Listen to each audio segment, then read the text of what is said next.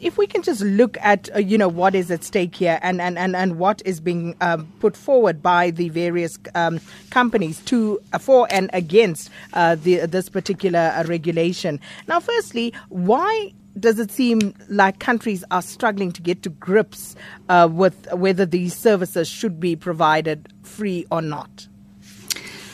Sakina, the internet has become a very sort of complex, adaptive global market. And it's very difficult to regulate this market at the national level, firstly. And secondly, the question is whether you want to. It's created this enormously enabling driver of economic growth and development across the world. With enormous potential for reducing inequality and various things that we're concerned about. I should just point out, in terms of the question that's been posed and the hearings that were held this week and the different positions, is that there is no proposed regulation on the table. The hearing in Parliament was to hear the issues around over-the-top services and to engage the different players on what the interests at stake are, what the matters at stake are. So perhaps it's important just to indicate that what is over the top of, and that's where the mobile operators come in. In many other environments, this debate has arisen in fixed and cable industries, where they've become internet service providers, the biggest internet service providers in the world, and have their own broadcasting programs. Traditionally on their cable services, and they have now faced competition from Netflix and those kinds of over-the-top players on that environment where they're competing against their own content product.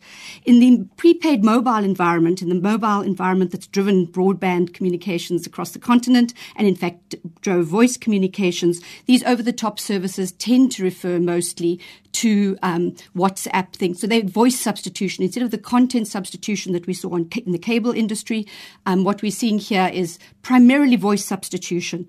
WhatsApp, those kinds of calls, Viber, that kind of substitution for traditional voice calls.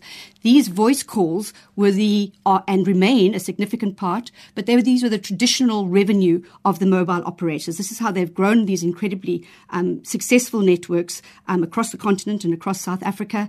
And the global market has shifted with the introduction of broadband and broadband internet. The whole market has shifted. All the business models have changed. And people are able to innovate and arbitrage or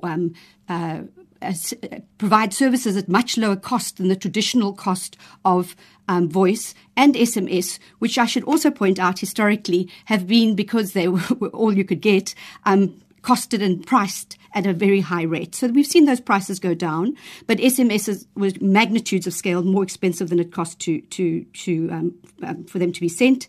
And so other alternative text services could be provided over these networks at a fraction of the cost. Now, MTN and Vodacom, they're saying that because these OTT services have no regulation, they have no quality assurance standards for customers to begin with, and they also don't pay any local taxes. They've not had to incur huge infrastructure and cost to actually put out their infrastructure to use in order to provide these services. What do you make of those sort of claims? So it is important to understand what makes investment in these infrastructures viable. And of course, we have to keep a regulatory and policy situation or condition or environment that is conducive to this kind of investment.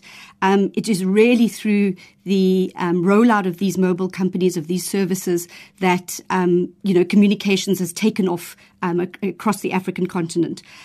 So certainly the issue of investment in these networks, and of course as we move to 4G networks, which will give us sort of high-speed broadband access, is absolutely critical. But I think, again, one has to look at that critically. The mobile companies are enormously profitable. Certainly Vodacom and MTN are enormously profitable, even despite some losses recently on MTN's side. They've done a turnaround and they're very profitable.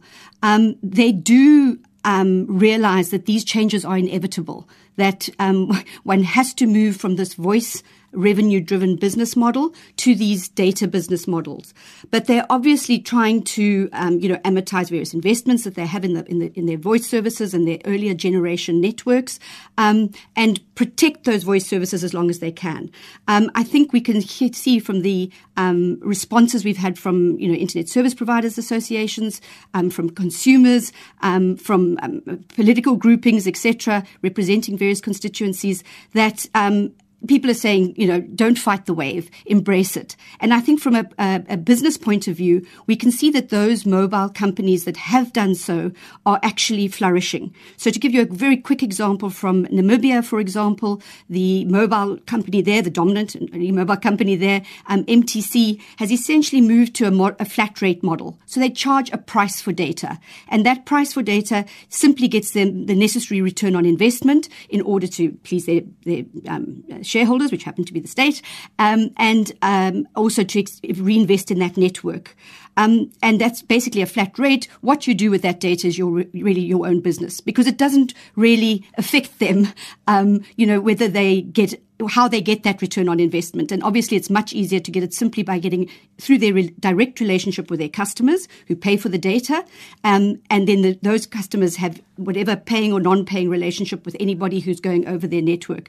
As I said, these services are free in the sense that they don't pay the over-the-top supplier for that service. They're obviously not free in the sense that they are paying for data. And in South Africa, although prices have come down and there's some very interesting packages, a lot of money for data